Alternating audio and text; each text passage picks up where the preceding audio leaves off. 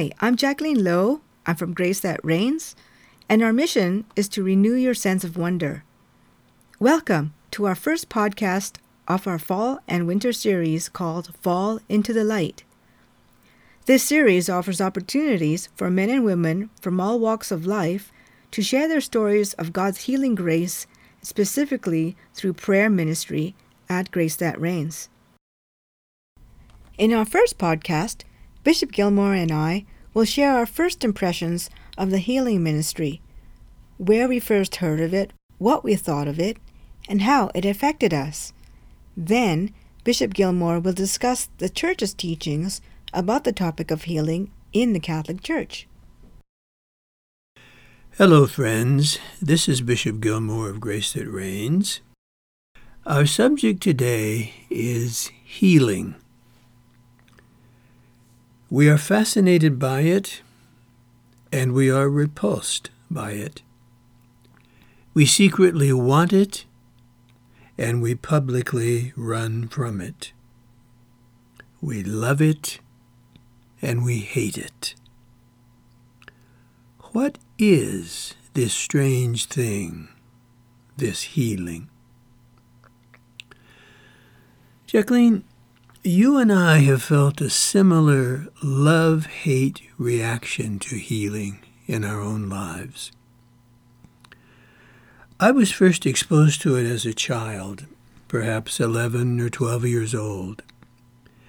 That's when my aunt and uncle called my attention to one Granville Oral Roberts. There's a name for you. Oral Roberts was a traveling preacher in Oklahoma to the south of us with his large tent rallies, his flourishing radio ministry, and in 1954, a new television ministry. Mr. Roberts was right up there with Billy Graham.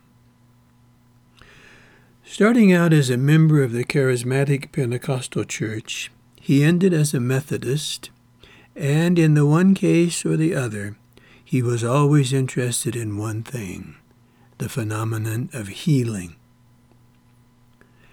People went to his rallies and they were swooning and falling, getting up out of wheelchairs, throwing away crutches, waving their arms and singing and dancing all over the stage. What did I think of that? My uncle and aunt wanted to know. Did I believe in that? Truth to tell, Jacqueline, I didn't know what to think about it.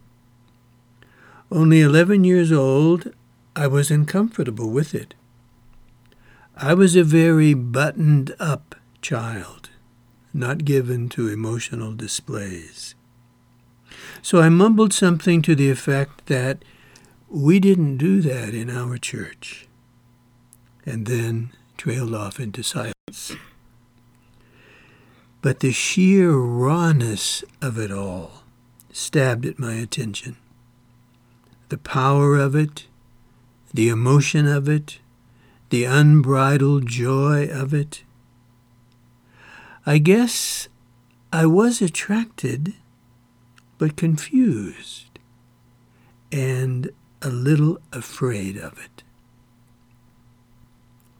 So, Jacqueline, when did this healing phenomenon break into your own life?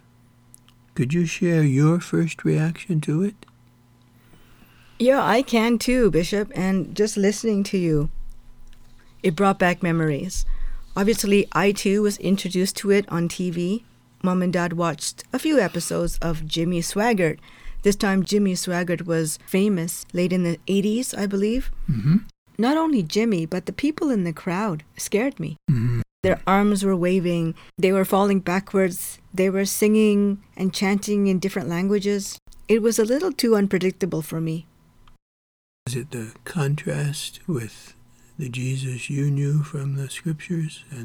When I read the Bible as a kid, I was reading the Bible, Jesus didn't have his tents flying all over the place. He didn't have everyone falling. It just was more relaxed. He walked from village to village, and he said, he talked to them and he said, you will be healed, and he cured the lame and the sick. Right. Okay. It just seemed to me that this wasn't the kind of Jesus that you knew. Yeah. Yeah. Okay. Good.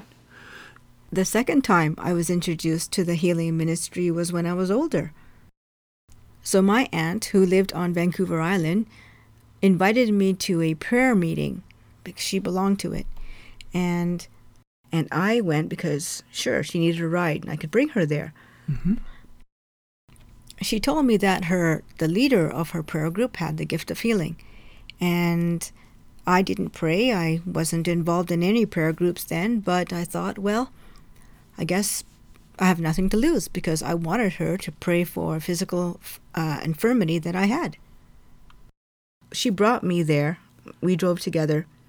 And that was the beginning of a long, long number of years of religious manipulation that I personally went through, where this woman instructed me, first, not to see a doctor.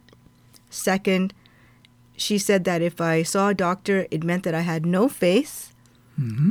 Third, and that God was punishing me because I had this illness. And that, fourthly, I remember this so much, that I was a sinful person because I must have given myself this illness, Wow. so to speak. She told you that? Yes, it was really bad. So she made me believe these because she was manipulative, and I had no idea what this religion was about. Mm-hmm. And the last thing she said was that I had the devil in me because I wasn't doing things for her that made her look good.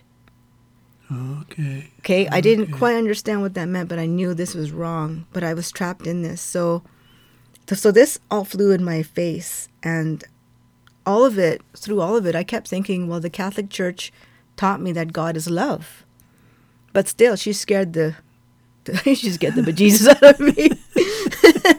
And so the gift of healing was the last thing that I ever would want and ask for myself. But as it turned out, I did receive this gift of healing, which really in the beginning and for a long time was like a curse to me. Because of the suffering, though, and manipulation, when I received it, I rebelled for many years. But looking back, I wonder, maybe I received this gift because of the pain and manipulation that I went through in order to use it. I don't know. Because I knew then that I would never, ever treat anyone, like the way I was treated. Right. Okay. Well, that makes sense to me, Jacqueline. But I take it now, even in spite of all that, the Lord somehow did pull you out of the rude and scoffing multitude. That's all the rest of us. Pulled you out of that multitude and gave you this charism of healing, it is called. And that's really how two hard-headed skeptics, me and you, ended up being thrown together when we had a priest in our diocese who was in need of healing. Yeah, and I could even say, too, that when you called me, I came kicking and screaming, and it took a long time for me to even cross that border. I think I was driven across that day, too, to take a flight, and, it was the 4th of July, the 1st of July, which was Canada Day. I wanted to celebrate. I didn't want to go see you and a bunch of priests. That was the last thing I wanted to do. Okay. Remember that? So you were kicking and screaming, being forcibly dragged across the border, and I, in Dodge City, was waiting for you with a certain wariness. I bet. Definitely. I was wary of your gift in the beginning. So was I. But we were desperate for help, and you did come to us with a good recommendation. And as I got to know more about you, some of this kicking and screaming part, you struck me as being the most reluctant healer I ever heard of and certainly ever met. That made you seem a little more authentic to me. Okay? Because of what I experienced and what you experienced with healing growing up. more authentic because you were reluctant about this. Okay? Right. So, let me put on my pointy bishop's hat now and tell our listeners briefly what the Catholic spiritual tradition does actually say about healing. That would be great. Okay. Mm-hmm. In a word,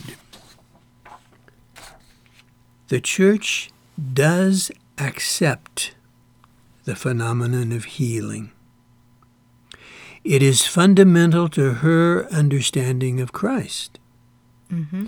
And it is fundamental to her understanding of her own mission in the world. She does accept the phenomenon of healing. And so then, Bishop, what does the Church then say about it? What does she say about it? Okay, let me put it this way. First, she says this: on the very heels of that original sin, the Father promised a Savior to come. The serpent will strike at his heel, the book of Genesis tells us, but he will crush its head.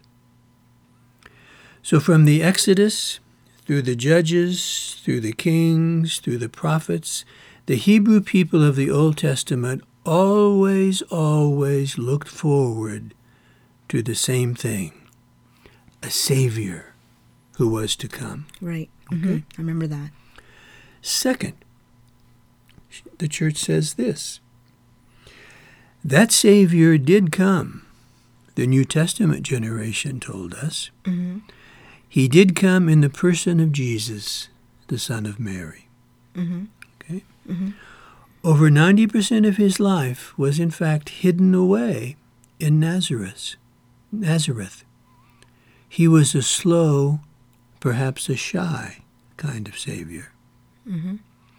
But when his hour had come, he did step out on his public ministry, and then it was that two very basic things happened. What happened?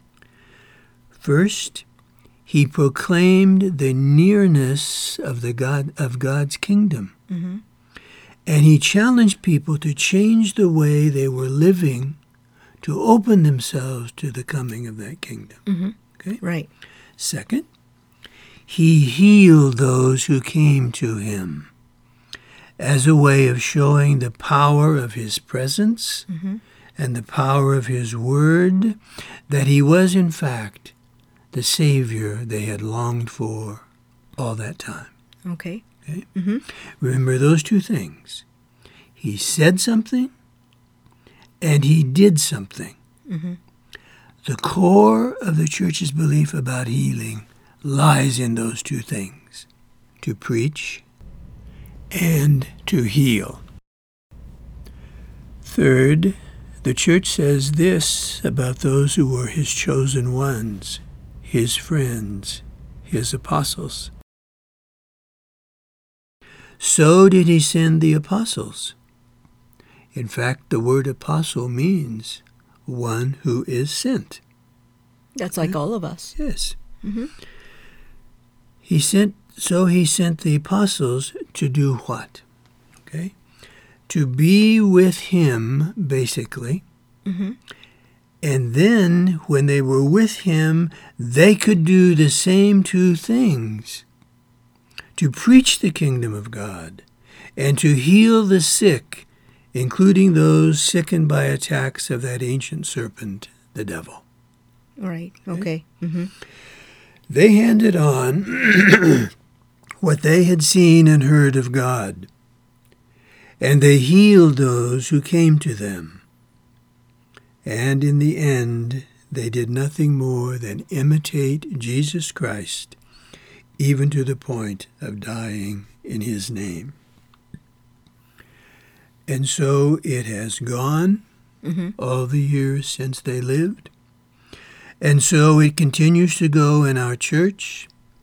And so it will go until the Lord comes again at the end of time. Mm-hmm.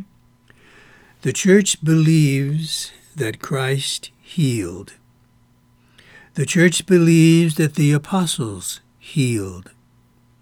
The church believes that her members are also involved in healing in multiple ways. In the sacraments, through the saints, and through the charism of healing bestowed on individuals as the Lord's own free gift. So in the end, Jacqueline, it comes to this. The church believes that healing is an integral part of her mission. That through her members, Christ continues to heal in our world. Grace That Reigns is happy to play its own small part in that deep and cleansing and renewing action of the Lord Jesus himself. So, Jacqueline, that's essentially how the church views healing and what the church thinks about healing. Now, we will take up a little more on that subject when we move to the various testimonies you're going to have in this new series we're starting.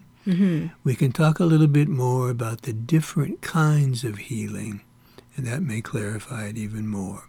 But for now, we'll leave it at this, and we thank you, Jacqueline, for helping us understand more of this mystery, this ministry, and we thank all of you for listening this morning. So maybe, Bishop, the Lord chose two reluctant dingbats, the both of us, so long ago, to maybe help others to see what we have seen. I think that's probably true, Jacqueline. Certainly, you didn't choose it yourself. I didn't choose it myself. And yet, here we are. Friends, now that you know our story a little better, and you know more about the teachings of the Catholic Church in response to the topic of healing, I hope you'll be able to join us for some Q&A next week as we fall into the light.